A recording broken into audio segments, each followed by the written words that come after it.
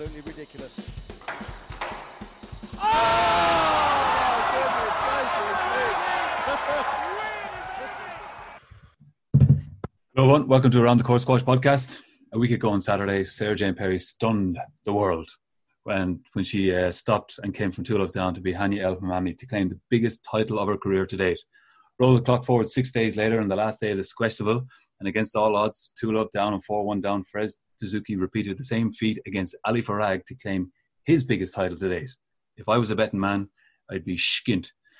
My name is Arthur Gaskin. With me as ever is Christopher Sackley and Stuart Crawford, and we have a guest in the house, Hoos, in Gilly Lane, former US top-ranked player and head pen coach. How you doing, fellas? Good to be good here. Happy days. Oh, yeah. Finally got Gilpin on the pod. I feel I've been delighted to spend Sunday with Gilly after I spend Monday to Friday with him. It's exactly what we both wanted, right, Gil? 100%. I wouldn't have it any other way, Stu. Just good to see what you're up to on the hour and 10 I can't get a hold of you during the week. So it's just good to be a part of the podcast, and it's awesome to see the three of you guys who I know pretty well doing such a great job, and loved the podcast last week with Sarah-Jane Perry. It was awesome. So great insight. So happy to be on. You told me you were refusing to listen until we got you on as a guest. Yeah, I can't give away all my secrets to you, Stu. You know, we got to leave something up for the imagination. In the hour you're podcasting, he's catching up on the pod. For sure. So where do we begin, fellas? Yeah, I mean, obviously, big story is Tazouki winning his biggest tournament of his career, but not just winning it, but the way he did it with some huge wins against the reigning champion in Gawad in the second round. Then he had a really great match against Diego Elias in the quarterfinals, which I actually thought might have been the best match of the tournament in terms of the quality of squash. And then he had another 5-setter against Tarek Momin in the semi-finals, and I think going into the final, there was very few people would have been backing him to beat Ali after Ali had come through his semi-final relatively comfortably against Mustafa Asal. And then especially when he was 2-love down, I don't think you would have found anyone that would have been backing him at that point. So phenomenal performance all week from Tazouki, and also just great to see him back at the level that he kind of showed that he was capable of before he had his serious knee injury about coming up to 3 years ago. Yeah, I mean, I was just really thrown off by how his demeanor changed from like the early rounds, and then how kind of calm and settled and relaxed he looked in the final.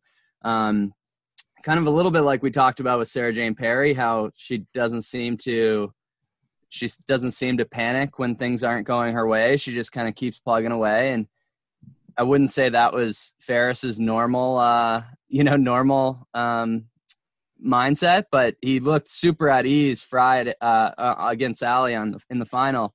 And I thought Asal was kind of the opposite. He's usually looking pretty excited, pretty jacked up, and he looked like he almost went the other way. So it was kind of a cool contrast to see that in the semi and in the final. Obviously, exciting result.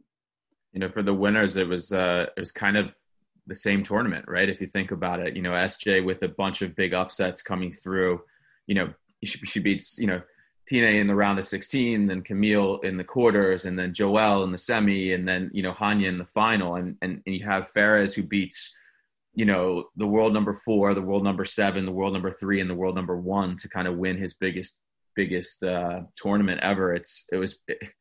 The writing a little bit it was kind of on the wall, I thought, in a way. You're like, oh, if he's going to sneak this one, or he's going to win this one, it's going to be this one, given what had happened in the women's tournament the week before. It was interesting, you know, he in the second, he looked like he was still getting into the match and really kind of feeling out his body and kind of feeling out what was going to work. He was using the lob a ton, trying to take the air out of the ball, and I think give himself some more time. And then I admittedly stopped watching at 4-1 because I thought it was over, and I kind of changed it, you know, did some other things, and all of a sudden found out that he had won the third. And when I watched it back, the ball had just gone completely dead, which ended up playing into his arsenal of attacking shots, and he was able to kind of change the direction of the match. And I'm really happy for him. I know him a little bit off court, and I know he works extremely hard, and for him to break through in this kind of manner and in Egypt as well is a huge testament to the work that he's put in, but also to kind of coming back from a major injury and putting himself in the world's top 10 and probably now in the top 6. I think, when the new rankings come out, I think he's going to push up pretty high. Beast. Joe was good. I watched it. I didn't watch it live, and I was planning on watching it live after a day's teaching.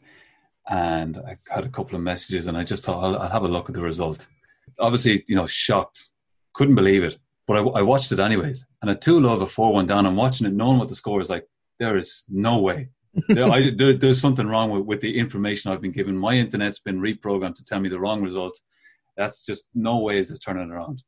It's just unbelievable. And then it got to a point where in the fifth, you just couldn't see it any other way. There was a little bit of an element of he just let go, right? And he's just like, okay, let's go for it. And similar to SJ, it just everything clicked. One of the best things about the 2 wins from SJ and Ferez, like if Ali wins the match, obviously he's going to be happy, but it's almost like a formality for him. He's as world number 1, he's won so many major events. But Ferez and for Sarah Jane to win their first major titles, you could just see, look at the joy on their face. It was just unbelievable to see that pure joy of an experience in that situation for the very first time at that stage. Yeah, you see a massive weight like come off their shoulders, right? And they just it's just pure joy, pure happiness. Yeah. I think for Ali as well, though, I mean, he kind of he alluded to it earlier in the tournament, and definitely was a little edgy at the start of the first, but he alluded to having not won 3 tournaments in a row before, kind of, and it's something that he hadn't done. It was kind of 15 matches straight. I could be wrong on the numbers, but I think in a way, when you put that into your head, it doesn't matter who you are, you can start thinking, oh my gosh, this is still a huge moment. And, in terms of if you're on the betting side of that, he's the odds on favorite, right? So that kind of pressure can get into anyone's mind. And I think sometimes too, when you feel very comfortable in the first 2 games and you're like, okay, I'm kind of cruising here. If you switch off for a second against a world-class player, it's really hard to get back in. And he talked about that in his post-game interview, that it was, once he had lost the third, it was almost really tough for him to get back in. And then the fifth, Joey made a great comment and said, it's really going to depend on Ferrez's racket, whether he slots a winner or if he puts the ball into the tin. And I think it was they were 5-all, right, in the fifth, I think. I could be wrong. And I think Ferrez hit 4 winners and 3 or 4 tins. It was kind of off the racket. It was dependent on what he was doing, but it was a unbelievably gutsy performance, and you could tell how happy he was, with his celebration. It certainly felt like once Ferrez got into the match that it was on his terms. He was the one dictating whether the rallies were ending in his winners or his errors. And I think the Sarah Jane Perry comparison is pretty similar there as well. In her match with Hanya was getting a lot of balls back, but you really felt like when Sarah Jane once they get into that rhythm and find that momentum, they're really hard to stop, both of them. And the other thing I think is great for the men's and the women's game with these results is that it's another big name in the mix for all these tournaments coming up whenever they happen. Because I think they're both players that you would consider major threats in a one-off match to maybe cause an upset or knock one of the top 4 players out of the tournament. But until this point, they hadn't really demonstrated the consistency that they could do it in 2 or 3 or 4 matches that are required to win one of these events. So I think that's going to be that'll make the game even more exciting moving forward, because you've got another name where it's like, well, is Ferrez or is Sarah Jane going to come through again and win this tournament? Well, anytime they're 2-love down, you'd be wise to put a few bob on it, because that's their plan. Just lure you into a false sense of security. You're 2-love up. You think you got me? No chance. Taking over from Gawad on that. Yeah.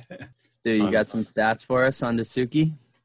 Yeah, I have. I did a little bit of research. So he's obviously been around and at the top of the game for a good sort of 4 or 5 years these days. But I did a little bit of research. So he got up to his highest world ranking of number 8 in November of 2017.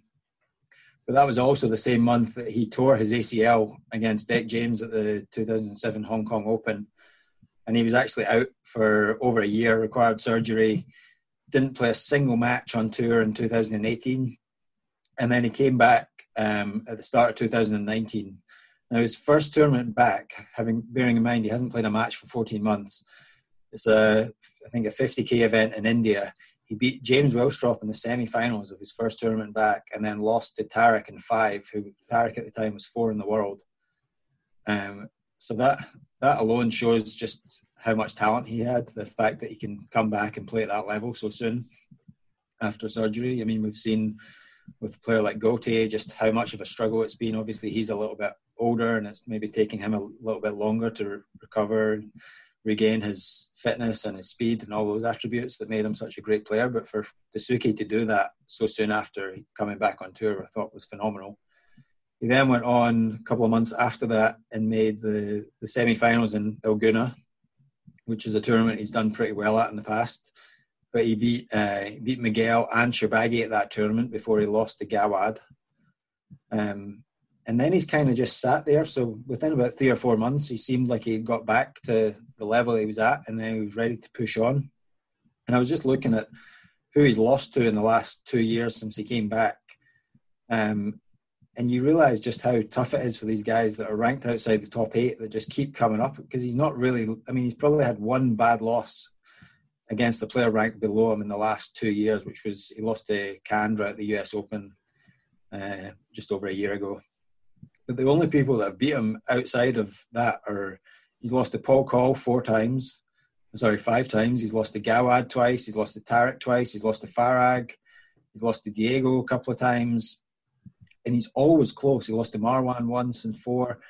But he's only lost 2 matches in straight games in the last 2 years. So he lost to, one of those was the match last month against Paul Call, where he got bageled twice, basically gave up after losing the first. And the other one was he lost to Diego at the Windy City Open earlier this year. But when you dig into the details, you see that he's really been close. He's been losing in 4 and 5 games to the top sort of 5, 6 players in the world consistently. But because he's not seed, he's coming up against those guys fairly early and struggling to make a breakthrough. And it obviously came together finally this week. And like we've said, his ranking's probably going to go back into the top 8. He's probably going to be seeded in these tournaments that come in the new year whenever they happen. And I think you really have to consider him as a major threat going forward. Yeah, when you look at the Egyptians, I'm just looking at the rankings now. I think there's a generational kind of thing as well, where you have the younger guys trying to break through, and a lot of the top players in the world are from Egypt, and you have with Ali, Shorbagy and Tarek 1, 2, and 3, and then Gawad at 5 and Marwan at 6. There's so many players trying. It's pretty absurd. Trying to break through, I think, is always tough, right? So he's been knocking on the doorstep for a really long time, and like you said, Stu, one of the tough things is when you're outside of that top 8. You're not guaranteed. You could get a tough draw pretty early in a tournament. So pretty, for him to be able to go through. I think Abu has had the same issue as well, coming up against really tough draws over the past year, and I don't think anyone's questioning that he's a world-class talent. It's just getting the results and backing those up to consistently get that ranking up to a place where you are one of those top 8. And so fighting for those places is tough, and a win like this should give him a ton of confidence, knowing that he's beaten, 4 of the world's best on the trot, and can back it up, hopefully, in early part of 2021. We've talked about this in the past, Gilly, but it'd be fascinating to get your insight. But we've debated whether the PSA should maybe extend the number of seeds to 16, just to give those guys in that 9 to 16 bracket a little bit extra protection, as opposed to, at the moment, someone like Dasuki could play Farag in the first round, or if there's a 48 draw and they both get buys in the first round, then it would be the second round. But do you feel like it would be beneficial for the tour to extend the seedings down to 16? It's a tough question, because I love how they've changed it up so that there's been different matchups, and how the certain players get players outside the top 16, may get a different draw, or, obviously it is the luck of the draw, but it could be good. It could be good to maybe, I wouldn't say protect the top 16, but do that. I think, from a fan point of view, sometimes it is good to see those early tough contests, so you're not seeing first and second rounds 3-love in 35 minutes. You give the fans that, enjoy their squash, when they're watching 8 matches on the day, they want to see some fireworks. They want to see they want to see a hotly contested match right off the bat to kind of get the tournament going. So I can see the pros and cons for both.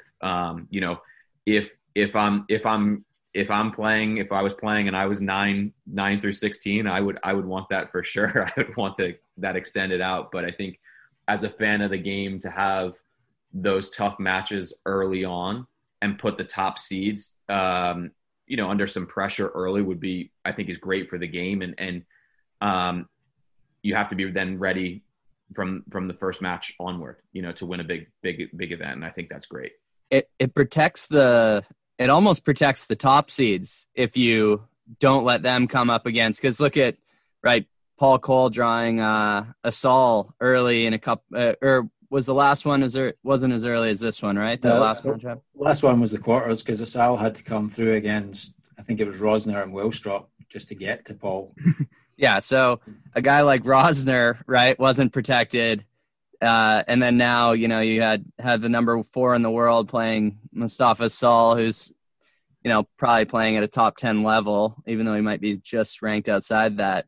So, yeah, it almost protects the top seeds just as much if you move those 9 through 16 around a little bit. But it is exciting. Definitely makes it harder to keep a spot in either in the top 5 or in the top 8 or even 9 through 16, right? Because you're a 9 through 16 person and you got to come through a top 6 seed to earn that right to get in there consistently. It's tough. But and every seeded player in the first round of the draw won. So no seed was upset in the first round of black ball, on the men's side at least.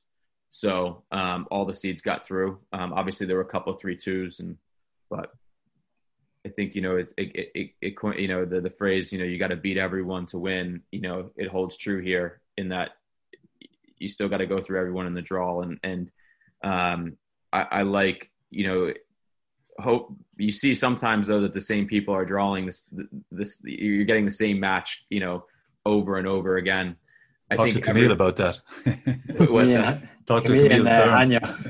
Yeah, I mean, I think that's tough for some of the players, but I think for the fans, they want to see. I think they want to see some, it's just some battles between a couple players and see how it progresses over the year. So, I think we discussed it previously. We sort of recognise the pros and cons as well, but I think I personally feel like if you're sitting at number 9 in the world, it could be tough to break through if you keep having to come up against those guys above you in the second round, as opposed to maybe getting a shot at them in the third round, which would be the last 16 of the bigger platinum events where there's 48 players. Last week was a little bit different because it was a 32 draw. But I just, if I was sitting at 9 in the world and I kept having to play, I felt like I was playing like 5 through 8 level, but I kept playing the top 4 in the second round, I'd be pretty pissed as my rankings dropping, despite the fact that I feel like I'm playing some of my best squash. It's tough at number 9. Who'd want to be? Well, Gilly was mentioning all those names in the top 7 right now, right? And then so you have to beat those guys to get in. But the thing that I've always thought watching Ferris is like, so in order to get into that top 8, you need to be elite, almost the best in the world at some of the things you're doing on court. And I mean, watching Ferris, like he does some things that not even many of those other guys do. One, like the way he flattens the ball out and it absolutely flies to the court. Like he hit so many winners in the final there, where just kind of he creates some space, and then as soon as he gets space, the ball's like gone. It shoots through the court, super flat. And then with that, he's got that just speed onto the ball in the front and puts it in so sharp. And he really didn't leave a drop off the side wall, it didn't look like. Like Ali kind of kept having to just kind of to re-counter or chip it up. And so like I think whether you have to play a top seed or not, you definitely need to be one of the best in the world at some of the things you're doing out there in order to get into that top 8 right now. I think, one of the things with Ferrez this week, and we can marvel at his squash, I mean, it is unbelievable.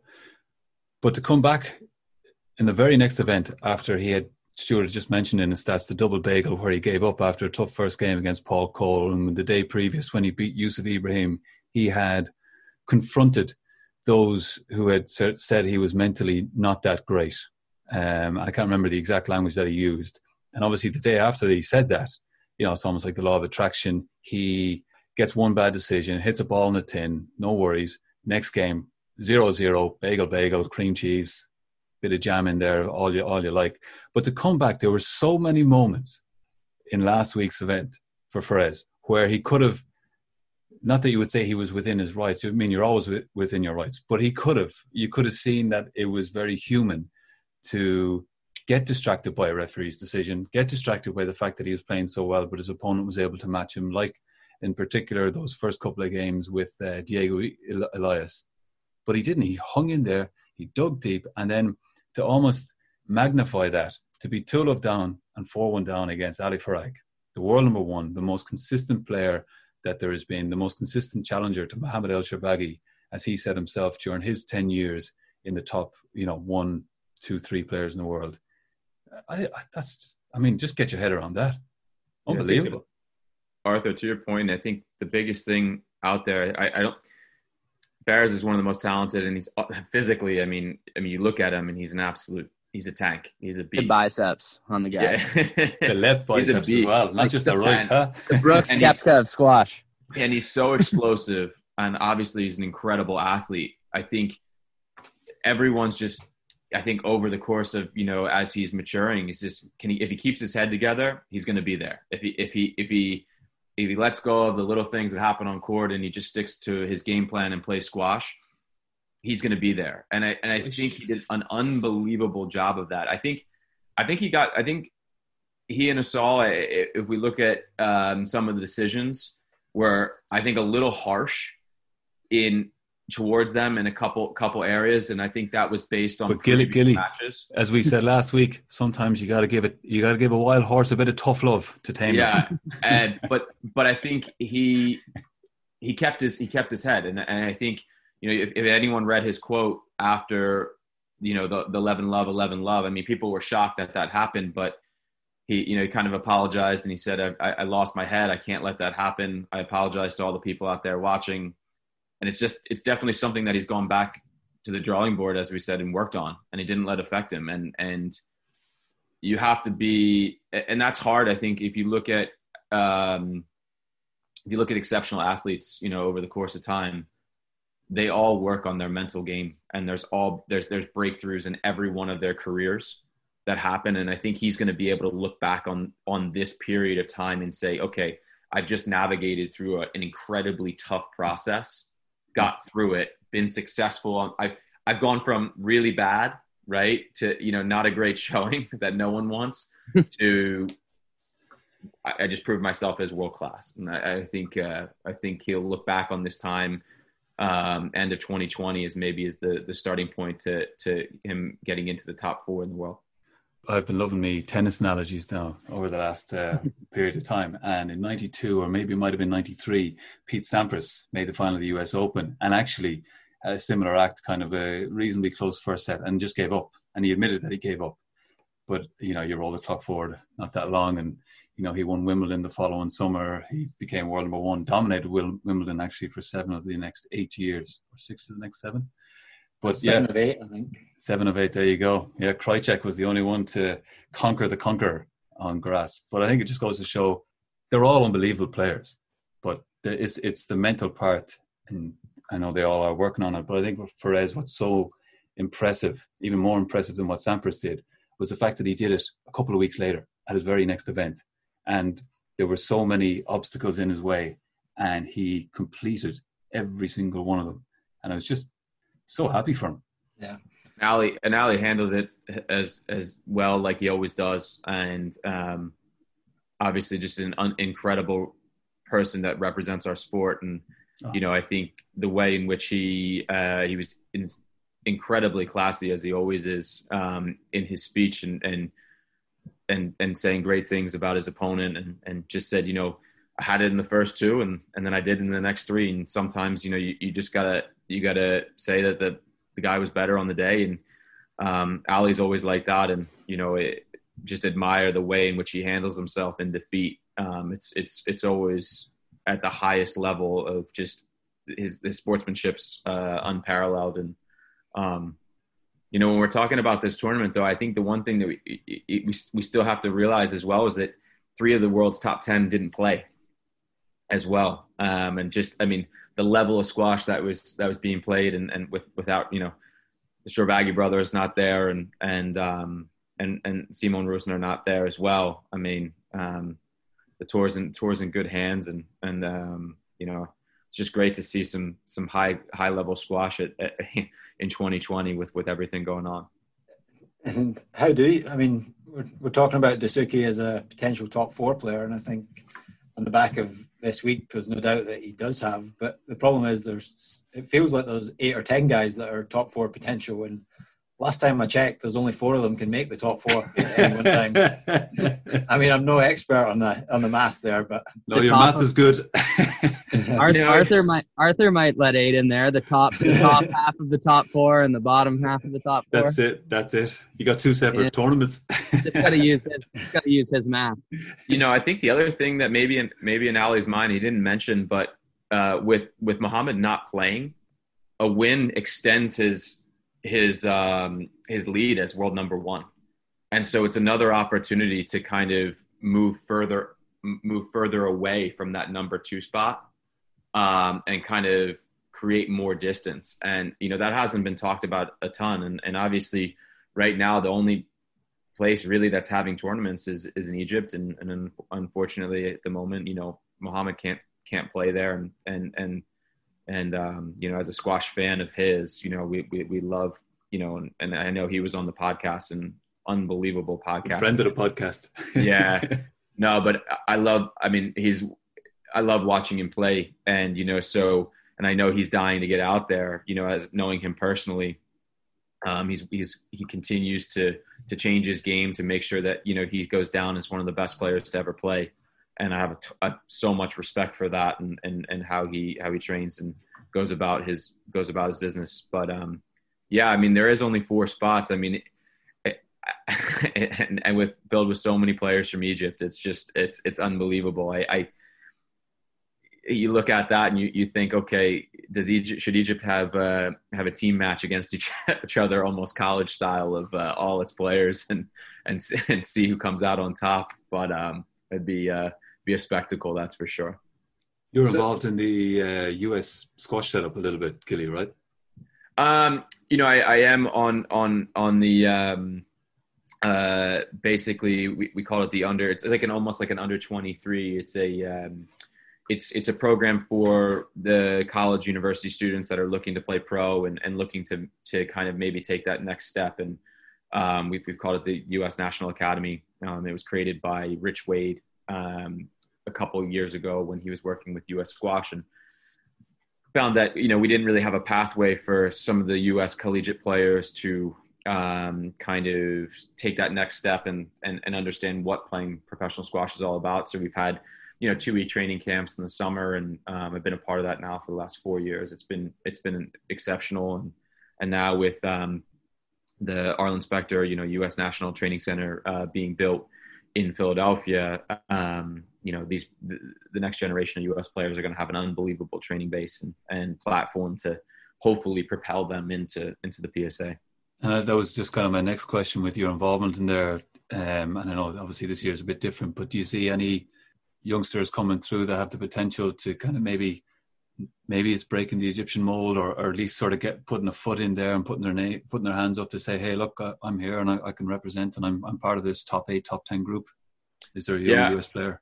I mean, I think first off, having the center, it's going to make the idea of turning professional a regular thing. I think, I played during a time where it was myself, Julian, and Chris Gordon were really like the only 3 full-time pros. And then, we got Todd Harrity and Chris Hansen were kind of the next generation. And then I think this next generation that's about to turn pro or that is already pro is probably one of our strongest junior generations on the men's side. I mean, I could talk about the women in a second because I think the women have an opportunity right now to be one of the top teams in the world if we're talking about, women's team event and want to get to that in a second because I think we have such a bright future on that side. I know we were talking about the men's now, but Spencer Lovejoy he's already, he's won 1 PSA event, I believe so far, or he's been in a final. Timmy Brownell, who just graduated from Harvard, is going to be playing full time. Andrew Douglas, who will be graduating this spring. I think those three guys have the ability to crack in. And they're already cracked into the top 100, some of them, but once they are full time and the tour gets going, have a great opportunity to break in the top 50. And then you see where they go. Arthur, I think you as well as anyone, I think Stu does and Chris, it takes a couple years for you to kind of get your feet wet and, your initial ability gets you to that first ranking. And then all of a sudden the hard work, that 2 to 3 years of being on tour, getting the matches in, playing the leagues. But I think the building of this center, it professionalizes it even more for the players here in America. And it's going to give them an opportunity to really excel on the highest level. Can they get up to the Egyptian standards?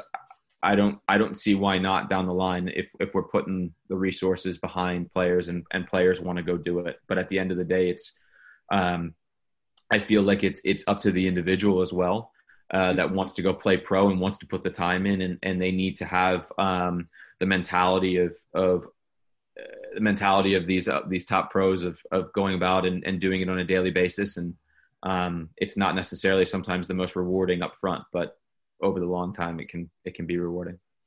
I mean, tell me if you think this is on track, Gilly, but I think like the mold that kind of Paul Cole set with, making a huge jump from the age of 20 to where he is now is more of what the American and Canadian players have to do because how old's Mustafa Asal?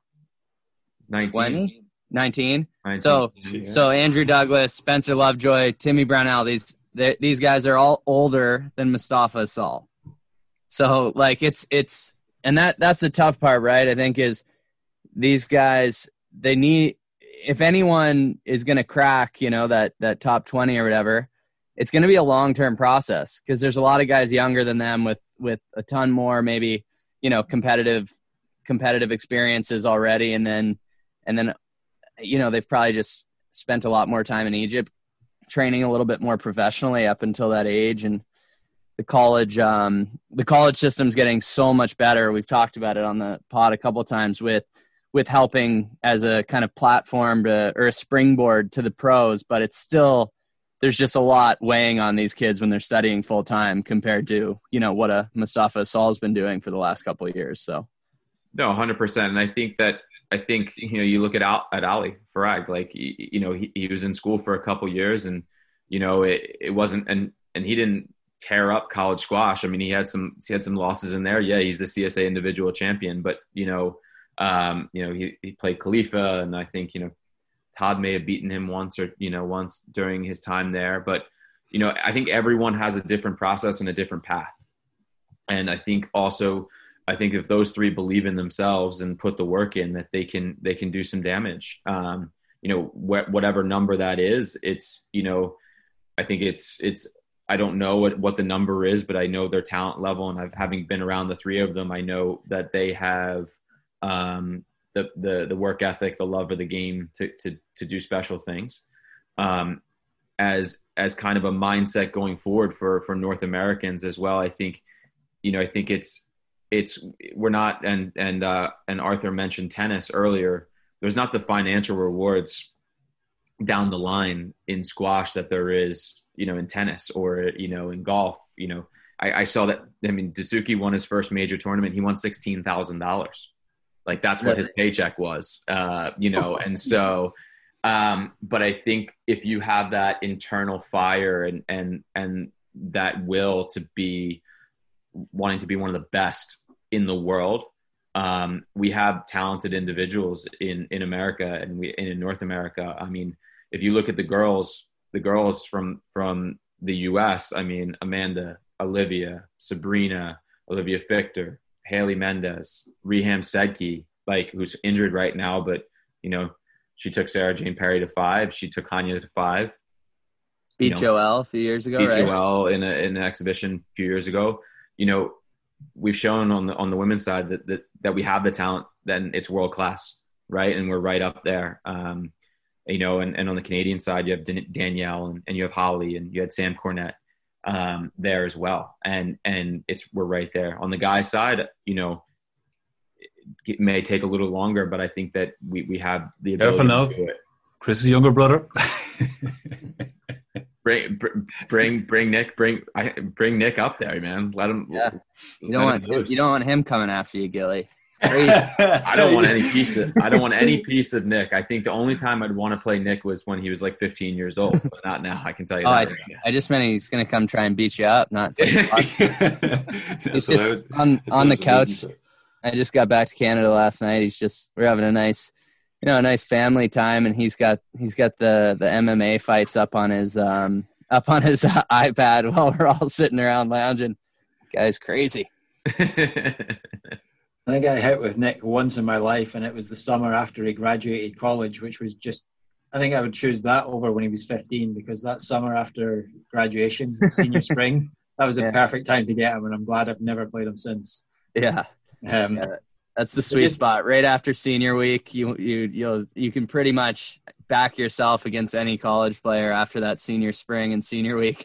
Summer camp exhibition, perfect. But just going back to your point, I mean, you could quite easily make the point that the US women are already second in the world behind Egypt.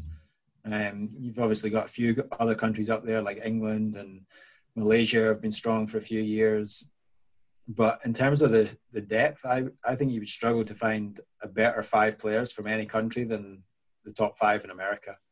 And I think the other key point on what you were talking about, Gilly, with the college squash, 15 years ago, it really felt like it was a choice between, do I want to play pro or do I want to play college squash? And it was very much an either or, because that 4 years in college was viewed as a barrier to playing pro. And I think what's become quite clear is that it no longer is a barrier. Yes, you may miss out on some exposure on the tour and some additional experience, and you may be a few years behind, but the quality of competition that you get in college is a pretty damn good second to playing on the pro tour. And you also get a fantastic education, and some of the coaching and training that is available in college squash is also just first class. Like, the level of one of the challenges of turning pro at 18 is that you have very little income. You're trying to build a team around you, find coaches to work with, find sports medicine, sports science. Most of the top college programs provide that service. So it's a really good way of learning about how to train and how to manage your body and prepare to be a pro squash player once you turn 21 or 22. And also getting some really useful experience that's going to serve you well in the long term. And like I say, you might be a couple of years behind, but I think we've seen enough examples now that you can certainly make up for that time once you get on the tour. I'd be going to college if I was 18 again. It'll toughen you up too. I think I would be remiss to not tell my favorite Gilly Lane story. He usually tells it before I can, so I'm surprised here. But first big college road trip. I'm a 18-year-old freshman at Cornell. We jump on the bus down to Pennsylvania. I think we might have played F&M the night before, so I think it was technically my second college match. But I dusted up some guy in Central PA, feeling good. We're on the bus, and one of my teammates was from the Philly area. Was it Ian, right? Yeah, shout out Easy E. And he's telling me, oh man, this guy Gilly, he's so good. Like he dominated US junior squash, and I remember Gilly a little bit from like the US Open. He'd always be one or 1.5 kind of age groups ahead of me. And so I'm like, just, on the bus, kind of getting over to Penn, and I'm like, I don't care who this guy was in US junior squash. You think that means anything to me? And I, getting kind of jazzed up. And so I was confident. I was ready to go. And then I jump on court to start warming up. And the Penn facility's been redone, but back in the day, it actually had 2 viewing levels, one just above the courts, and then it had a second one that was probably 20 to 25 feet up way above the back of the court, and that's where all the hooligans sat. So Gilly's got all his buddies lined up, 25 feet above us, so you can't really see them because they're so high. And I step on, and literally, like, the first ball I strike in the warm-up, I hear, like, "Go back to Canada, you loser!" Like, like exactly who you think you are. And they're just laying into me from the knock up, and then and then the first game, I think I'm so rattled. Like Gilly chops me 9-love first game, and then I think I finally got into it and gave him a bit of a match. But that was kind of the welcome to college. 10-8. Second game was 10-8. Yeah, second game was 10-8. I went at a game ball, and yeah, it was never easy playing at Penn, but that was the welcome to college moment. That's kind of that's the most classic. You don't really get that as much anymore, though, eh, Gil? We kind of we've toned that we've gotten that toned down a little bit. I think it was always good. It was always better playing at home. But I will say, I think after that match, had we been on the same team, I mean, Chris and I are really good friends now, but I think had we been on the same team, we would have been even closer. Like it was, but Chris reminded me a lot of me, but Chris was way better with the racket than I was. So I was like, I think I was at the time, I was like, I'm going to show this freshman who's boss. Like I was a senior, and I was like, there's no way this hotshot freshman's coming in to beat me. But I do remember my buddies getting a little rowdy, and they used to hang up on the third floor, and it was a good home court advantage. But it was the one and only time we've ever played a true match. So yeah. I'm taking the 1-0 historical record over Sappy. I mean, I can say this with like 100% certainty that those type of things like do make you you either sink or swim. So by the time I was in my second year and I had a few experiences like that, I kind of started thriving on being that bad guy. And like, I come back. It was obviously fun playing at home in front of your buddies. That's a different level of kind of gets you going. But coming back to Penn a couple years later and kind of like knowing what to expect and literally meeting the same type of characters up on the balcony against a little bit less worthy of an opponent, but still you start to thrive on that stuff. And, which, not too different from the pros, like, that level of kind of anxiety you experience. It's just from a different source. For sure. I always loved playing for team. The team aspect for me was always when I played my best. So that's why I love it. Playing for the U.S. is always when I play my best. But I do remember that match because that someone actually told me after. It was like, the only difference between you and that kid was that you were a senior and he was a freshman. I was like, wow, I'd like to think that I was the better squash player, but then I quickly realized that that wasn't the case, and he was actually right. So, well, yeah, you're a lot stronger than me. Oh, look at this, you boys, huh? Yeah, Gilly had man quads on him from the time he was probably 14. I was a young and man calves. Yeah, and man calves. I've played everyone on this podcast. I think it's probably is it a 3-0? What's the record against these guys? I'm actually the only person that's beaten me is Stu. And Stu for the pod. And Stu, this is the crazy part about this is we don't need to tell this story, Gilly. First meeting Stu, and I drive him to Baltimore from Philly. First of all, he hits with me in the morning, and then takes me to his house for lunch. His mum makes me a beautiful lunch before he drives me to Baltimore. He's a saint. Drive him down, old school PSA, draw the names out of the hat for qualifying. We draw each other, of course. We're playing each other in like 4 hours. He beats me, what, 3-2? 3-1, I think. 3-1. I get back in my car and I drive home, and Stu's basically like, hey, thanks for the ride, thanks for lunch. Yeah. And then, Thanks for the game. Thanks for the win.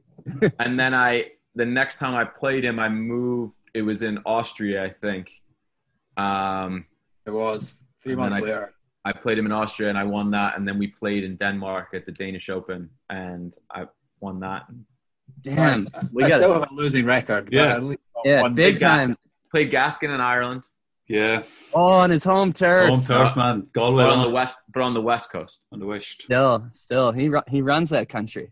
It's my island. He's the champion. I own it. I own it. Gilly mentioned that he played you once, and he told me the tournament, so I looked it up. I have no recollection of this, but I played that tournament. I got through qualifying as an unseeded player, so I was obviously playing well. I then played Rosner, who was the 1 seed in the first round. That's right. I don't know why he played that event. It was actually that's the first PSA that he actually won. That's right. I do remember that. Because you and I played in the semi. That's right. Because you and I played in the semi, and then I lost to Rosner in the final, and I always remember that because I was like, oh, this guy's going to be up and coming. He's going to be top 20 for sure. But that was his first PSA he had ever won. So I take great pleasure in knowing that I'm a part of his first ever PSA victory. Well, I also was part of that. I played him first round, lost 3-1, and I cannot for the life of me remember this match. Like, if you'd have asked me, have you ever played, like, who have you played in the top 10? There's a couple of names, but Rosner, I would be like, nah, I never played him. I wish I did. That's pretty hilarious. And you have a great memory. And I also played him and got a game, so I have no idea how I've forgotten that match. And even now that I know I've played him, I still can't remember it. I think, Arthur, we're gonna have to make a road trip to Philly and try and get our record better against Gilly for the ATC pod crew. Yeah, I think we can do that. All I can say is the only way the record's going to improve is if you guys drive down, because I ain't helping it. Well, you probably run there before you drive, anyways. I just had one final question, Gilly. You talked obviously about your own experiences in college squash, and obviously you made the transition from there to PSA, and now trying to help in your role with US Squash and also in your Penn role, obviously with the players at Penn. But is there any advice you would give based on your own personal experience on how you can sort of help that transition for the US players out there that are trying to make that transition? Yeah, and I think it's something that we're trying to make a transition to as a sport, right? And everything that's going on in the world is that, when you go after playing squash as a professional, right now it shouldn't be about the financial reward. I think right now it should be about your own personal growth and wanting to achieve something that's, like, in my mind, bigger than yourself. When you're trying to be the best in the world at something, you have to sacrifice and you have to give up a lot to achieve that. And I think sometimes when we get motivated by the financial aspect, we lose that. And I think in a sport like squash, where, we're trying to change this as a sport, but it's very country clubby, and in America, it's said to take a lot of money to play. And, I think right away you want to reap the financial rewards. I think more importantly, when you're young, you should go out and try to achieve something that you can only do while you're young. The best advice one of the best things that my dad ever said to me when I asked him, said, hey, are you okay with me going and trying to play professional squash? And he said, Gil, if you don't do it now, you're never going to do it. You never get another opportunity in your life to go and try to achieve something like that. And I lost a ton of money my first year off tour, while my friends were making a lot of money living in New York City and having a great time. But I was chasing something that to me was it was worth way more than what they were making. It was the ability to kind of say that I'm trying to chase this dream of being the best I can be and up against the world's best. And I think if we can if you take that kind of thinking, if you think about it that way, then you forget about, the finances and everything like that. And you can really focus on yourself and building yourself into the best squash player you can be. And then when you finish and hang it up, you can say, I really gave it a true go. And I really gave everything I had to try to become one of the world's best at something. And I think, for all those individual athletes when they look back on their career, they want to say, I gave it everything I had. I gave all the time I could. I achieved what I achieved because I sacrificed and had a great support group and things like that. And I think in America and when you come from a certain place, I think that's hard to grasp initially. But if you can grasp that concept, it can take you a far way. Yeah, it takes a lot of head strength and and the ability to back yourself that you're okay with being a little bit uncomfortable, right? Like you're okay with not making money. You're okay with not taking the path that all your friends are. And a lot of these top players coming out are at Ivy League schools where, you do have the ability to get some good jobs and stuff. So you have to really back yourself and really be willing to. And the other hard part is the college life is pretty comfortable. You have a meal plan, you have a bedroom, and then that first year on tour is, pretty uncomfortable I never experienced it, but I know from all of you. It's a leaf out of Robert Frostbrook. Yeah. Road less traveled, Yeah. Amherst, hey, shout out to your former place of, but you're right, it's all about, it's personal growth, personal development, throwing yourself out there, throwing yourself into the lines, then see where you come out at the other side. But either way, you've got a lifetime full of experiences. You meet so many new people, you stretch yourself personally, you stretch yourself professionally, and it shapes who you are and equips you with the tools to become great at whatever you do in the aftermath of that, be it staying involved in a game of squash and coaching, be it in Wall Street. You're very equipped to sort of deal with high pressure situations because you've dealt with them when the chips are down and it's your money. And if you don't win, you're goosed.